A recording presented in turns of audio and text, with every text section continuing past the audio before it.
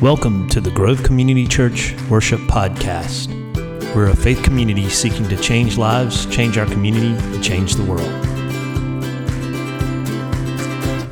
Here's this week's message. We hope you enjoy it. These are dark times. Does anybody know the quote? You know what it's from? Huh? Someone guessed Star Wars? That's a good guess. It's Harry Potter, yeah, right?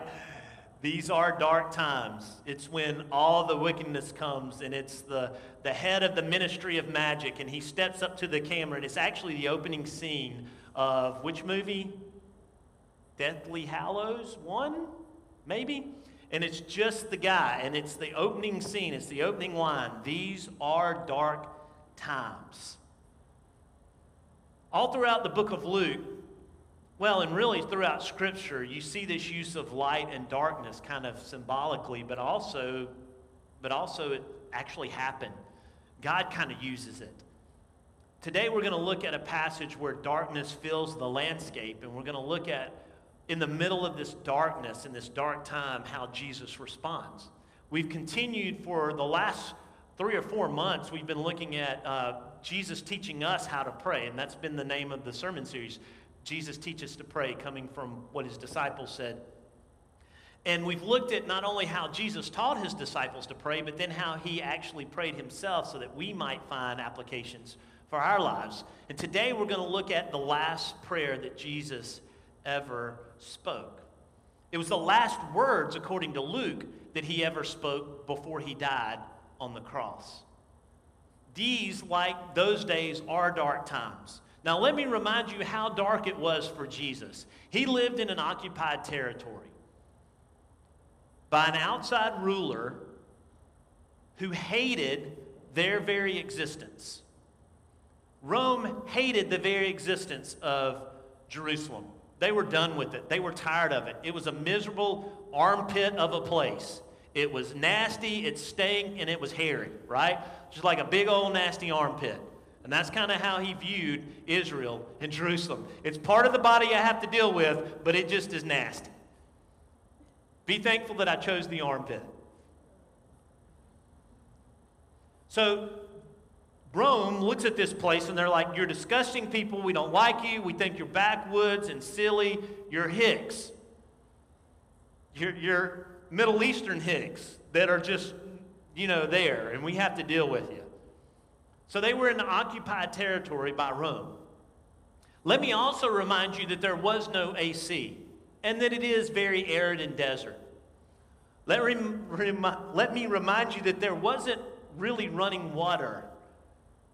That meant every day you had to go to a well to get your water.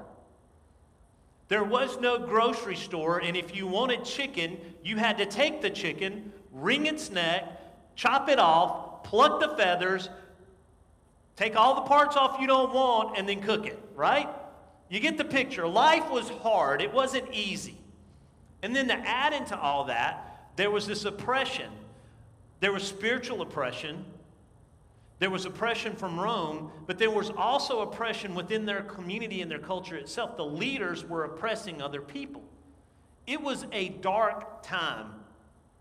And Jesus stepped into it as the what? The light of the world, right? There's a reason why that is chosen to describe Jesus. He stepped into the darkness and was the light. They were dark times, and we know what dark times are, right?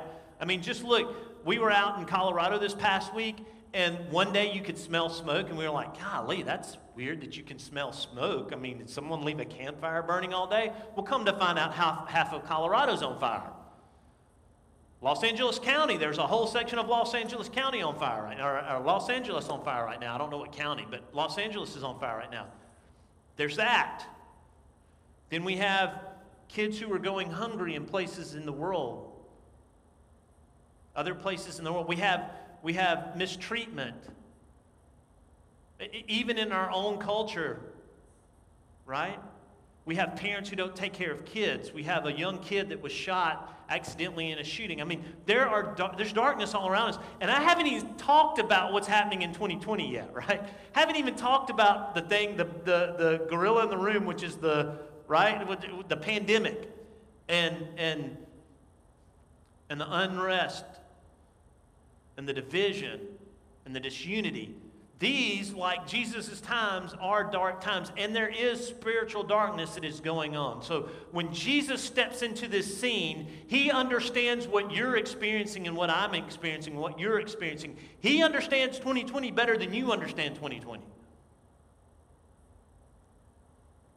And so how does Jesus respond in the darkest of times? How does he respond when things look like they can't get any worse? And by the way, some of you who are watching this and some of the people that you know, they don't know where they're going to turn next. They've lost their job or they can't get the job that they want and they're stuck right now. And things don't seem to be getting better anytime soon. Now, I don't want to depress you today. That's not the point. But I just want to be real. It's not easy living right now. But let me remind you, you have running water. You have food in your refrigerator. And if you don't, and if you need food, let us know because we have food here. You have AC.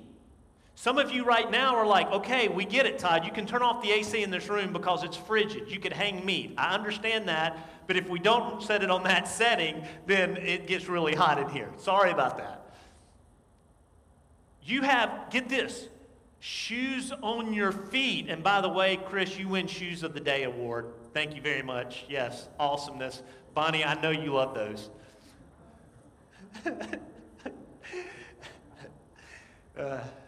Those are fantastic. And I've got to find me a pair of those. Morgan's going, no. We have shoes on our feet. We have clothes. Guys, we have it better than 90% of the world for 90% of history. And I'm being generous. I mean, it's even better than that. So I know it's bad, but it's not as bad as it was in Jesus' day. Let me remind you, not long after Jesus died, there were Christians who were taken alive and put on a stick while they were still alive. Stick up through parts of their body we're not going to mention, and then lit on fire while they're still alive, just for the fun of it. Let me remind you that people were raped in the streets. I don't know if you knew that. Let me remind you that people defecated in the streets. Let me remind you that people would literally die in the streets. So when you think that we have it bad, just understand your lens is way off from what really bad is. Jesus' day was not pleasant. So how did he respond to the ugliness, the darkness? Let's read about that in Luke 23, verses 44 through 49. Now, we've skipped over a number of passages to get here. There was another opportunity for prayer that we actually covered earlier in this sermon series, and Jesus prayed in the Garden of Gethsemane. But now we are at the cross, and he's been crucified, and he's hanging there. He's in his last moments of life, his last hours. And let me remind you that he's been scourged, which means he has been beaten to the point where his back is filleted open gashes, bleeding. Bone and muscle would have been visible. Flies would have already been swarming on him, and he would have smelled. Because not only blood, but pus and everything else would start coming down his back. Then he's been nailed, and he is literally suffocating, because that's how you die in crucifixion. You can no longer get breath because of the way you're hanging. You have to pull yourself up to get breath, and sooner or later, you become tired. By the way, that's why they break their legs so that they can't raise up anymore, and they suffocate. And some, because of the strain of it, their heart will actually burst. And so Jesus is experiencing this. He is in full agony. He is in full pain, and he's on full display. If not to make matters worse, everybody can see him, and it's done to shame him. He's on full display. And this is what we read, verse 44. It was now about the 6th hour, which is about noon. and there was darkness over the whole land until the ninth hour. Now, different commentaries and different scholars believe that this darkness means different things. I think it kind of means a bunch of different things. One, the darkness is evil at play, right? It not only represents evil, but it's evil at play. Two, it means that there is a natural response to the spiritual things going on. There are natural responses to the spiritual world. And right now, the natural response of the world, the Savior, the creator of the world is dying, and so nature just says, yep, we're going dark here. That might sound weird to you, but this is a cosmic experience. It's something that we can't explain.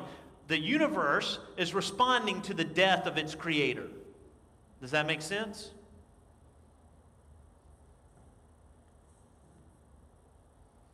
But there's a third thing that's going on here too, I think. Not only is evil at play, not only is the universe responsible, but I also think that it's a way to show, it's a theological statement, it's a way to show the darkness that Jesus is living in.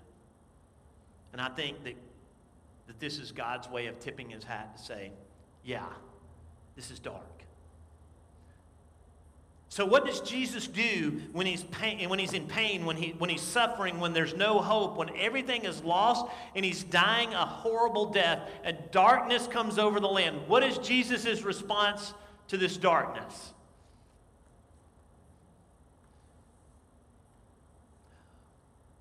The light from the sun fell, verse 45, and the curtain of the temple was torn in two.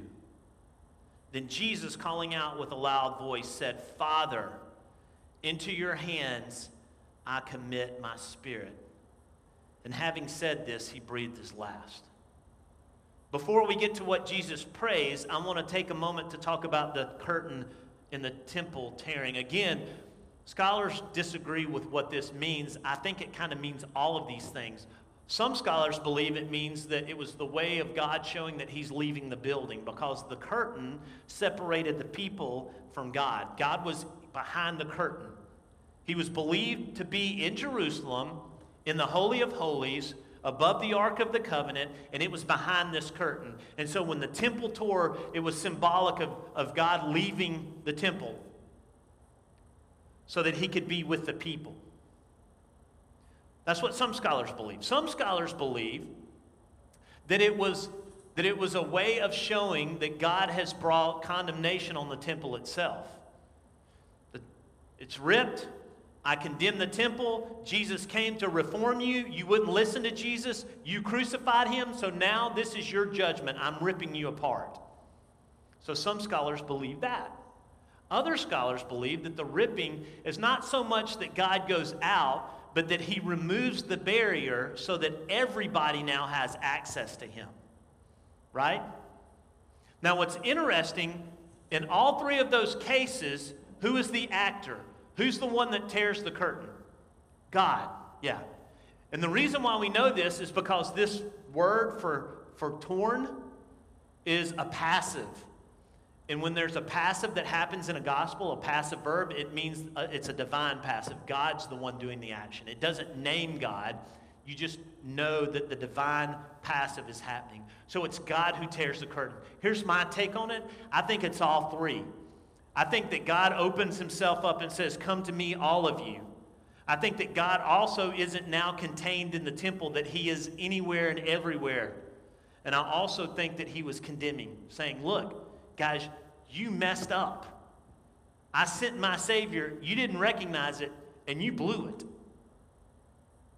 And so the curtain is torn. And then Jesus steps in and prays. Father, into your hands I commit my spirit. Father, even in the darkest times, he knew that God was good. He was a good father who loved and cared. Do you get that? Even when he was going through agony and pain, he knew that the Father was a good father. Even when he was breathing his last breath and he didn't know what was going to happen next, he had to trust that the Father was good and was going to take him through this, right? Father. So what does that tell us about dark times? It tells us that no matter how dark our situation is, no matter how dark the world is around us, no matter how bad things get, we always have a Father who loves us deeply, more passionately than we could ever imagine, with compassion that we can't even muster or begin to understand. We have an Abba, a Father.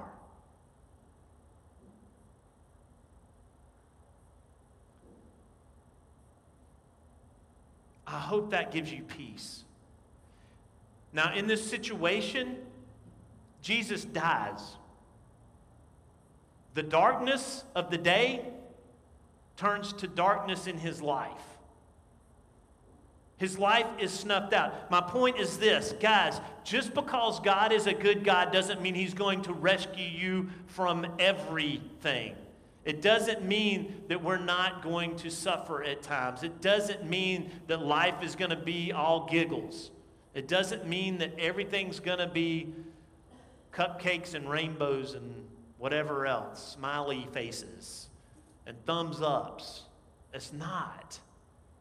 God never promised us that. But even when things are bad, he's a good Father who loves us. So Jesus says, Father, into your hands I commit my spirit. And this word commit means to place, to put into, to fully give oneself over to, right?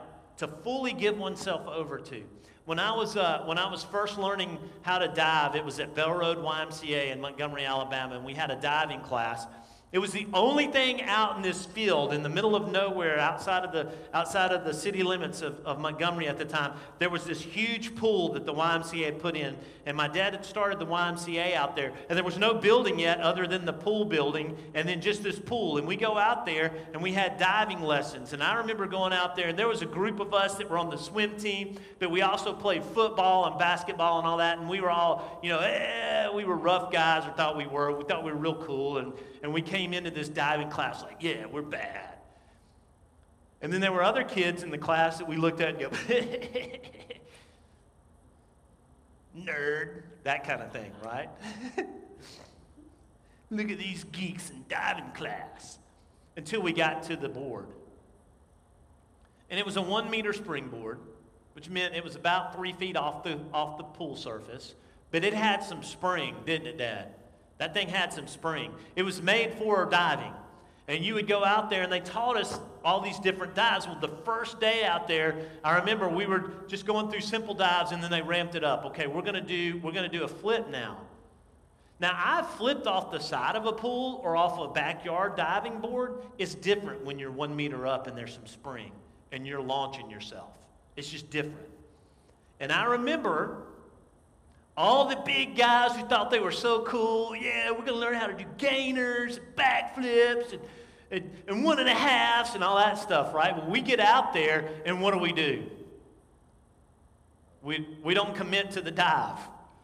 You go out there, and you jump, and you're up in the air, and you realize, oh, wow, I'm way up here, and you don't commit, and what do you end up doing? Bam! It hurts. It hurts. I remember one time going under, just trying not to cry, because when I got out, I was just red all over. Just red all over. But then there was the little kid, the little girl that no one thought could do anything. And what did she do? She goes out there like it's nothing, and she commits to it, and she throws that flip, and we're all like, and she lands it, and she gets out of the water like it's nothing. And the difference was, she wasn't afraid. And she committed to it. She committed to the flip.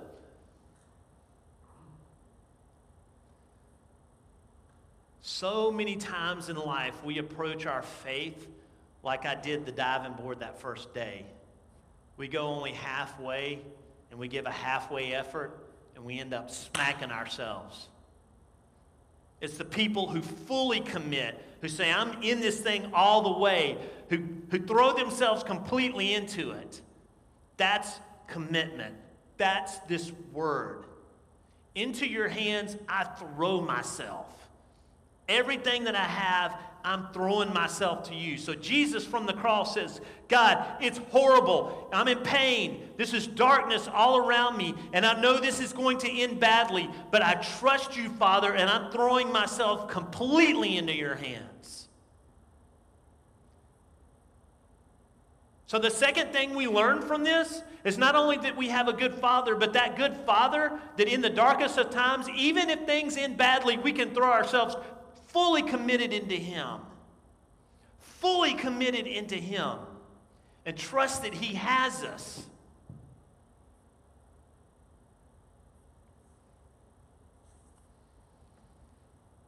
And the word commit here is an active middle indicative. And you're like, okay, what does that mean? It means that it's an ongoing, continuous action, and that it is both something that Jesus is doing, but that God's helping Him do. That's what the middle part means. He's acting, but so is God. So when He says, Father, into your hands I commit myself, Jesus is in essence saying, God, okay, look, I'm going to give myself fully, but you got to meet me here. You got to help me out through this. You got to give me the faith I need. So guys, how do we pray when times are bad? We pray confidently to a God who loves us, fully committing ourselves, but then asking for Him to meet us, right? God, take me here. Help me here. It's okay to cry out to God. Into your hands I commit my spirit. I give you everything, all that I am. That's how we approach dark times. Too often in dark times, we, like Peter walking on water, start looking around at all the chaos and go, oh, and we start to sink. Instead, we got to keep our eyes focused on Him and give it fully, throwing ourselves fully into Him. God, I'm committed to you. That's how we respond to dark times. Not by running and hiding, not by giving a halfway effort, but by throwing ourselves in all the way. I'm all in. Push in the chips, God. Here we go. Texas Hold'em. I'm all in. Riding on this hand. I want to show you a couple of pictures from my trip out west. The first one, Seth, I want from the summit here, if you can find that one. Laura and I hiked this last week at this time. Actually, almost exactly at this time, we were right there 7 days ago. That's at 13,070 feet. Right now, we're at about 40 feet above sea level.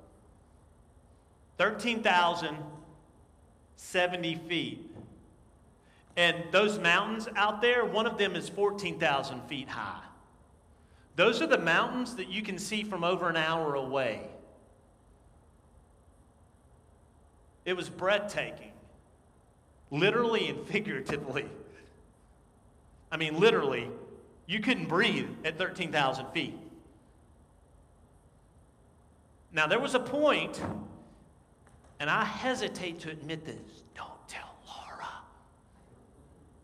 I wanted to quit.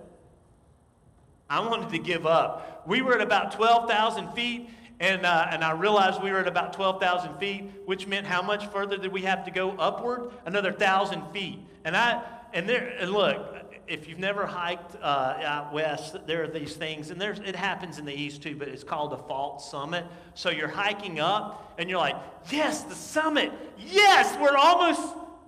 It's a false summit.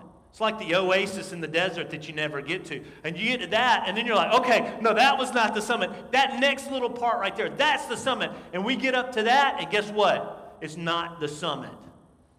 It's miserable. There were times on this hike I was like, done, cashed out. But then the other part of me said, I refuse to not commit fully. I refuse to fail. I refuse to not summit this thing. Dadgummit, I have worked too hard, and I've come too far. I'm going to summit this thing. And we pressed on. And guys, that's That's what faith is. There are times when the darkness is like thin air. It is choking us out and we want to quit. But we got to press through and commit ourselves fully to it. And we do that in prayer. Seth, let me go to the other slide. Not the one like this, but this one. You see those 3 humps on the left side there? That's Mount Chapin. Mount Chiquita is the middle one. And then the third one on the left there, the far left, is Mount Ypsilon.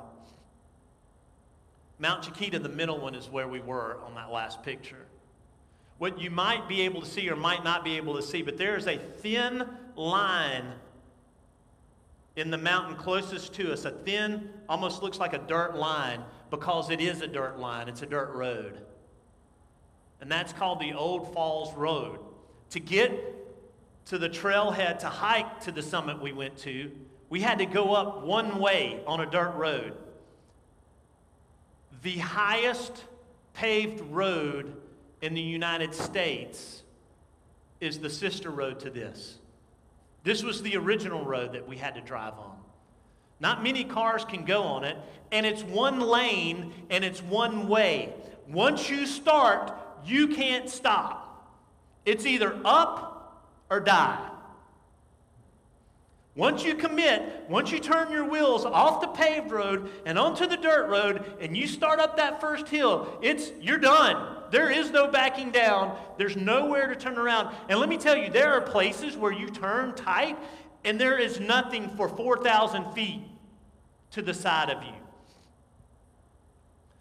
Does anybody know what pucker factor is? Everything clenches. Everything clenches. My hands were sweaty, my feet were sweaty, and we're driving up this thing. But once you start, you're all in. You have to keep going. And isn't that a perfect picture of what Jesus did from the cross? He was all in. He was on the road. He had put his face towards Jerusalem, and he was going to do what God the Father had told him to do. And the only way to get through was prayer. Let me tell you something. There were a lot of prayers uttered in my head up that road. And that's how we get through the tough times. Abba, Father, into your hands I commit my spirit. I'm putting all in on you. We can't go halfway, and that's what prayer does. Prayer strengthens us, refocuses us, and enables us. Now let's go back to the end of this passage, if you don't mind. Seth, take us back to the next part of the passage. Now when the centurion saw what had taken place, he praised God, saying, "Certainly this man was innocent." And all the crowds that had assembled, the same crowds that fussed at him and spit at him, and the same crowds that said, "Condemn him and crucify him," the crowds that had assembled for the spectacle, laughing at him, when they saw what had taken place, returned home beating their breast. They knew that they were guilty of something. Here's the point. When we step into and fully commit ourselves, when we're all in, and there's no turning back, and we do that in prayer, other people see God. Do you hear that? When we fully commit, other people see God. If we go halfway like I did on my first 1.5 and I end up sprawled out with red all over us, we look like fools. But when we fully commit and go all in prayer, people around us see us and they recognize. Just like we did that little girl that day on the diving team. We're like, wow, she's legit. She's the real deal. And that's what happened to Jesus from the cross. From the cross, he shows us how to get through dark times. He shows us how to press forward through prayer and fully committing ourselves. These are dark times.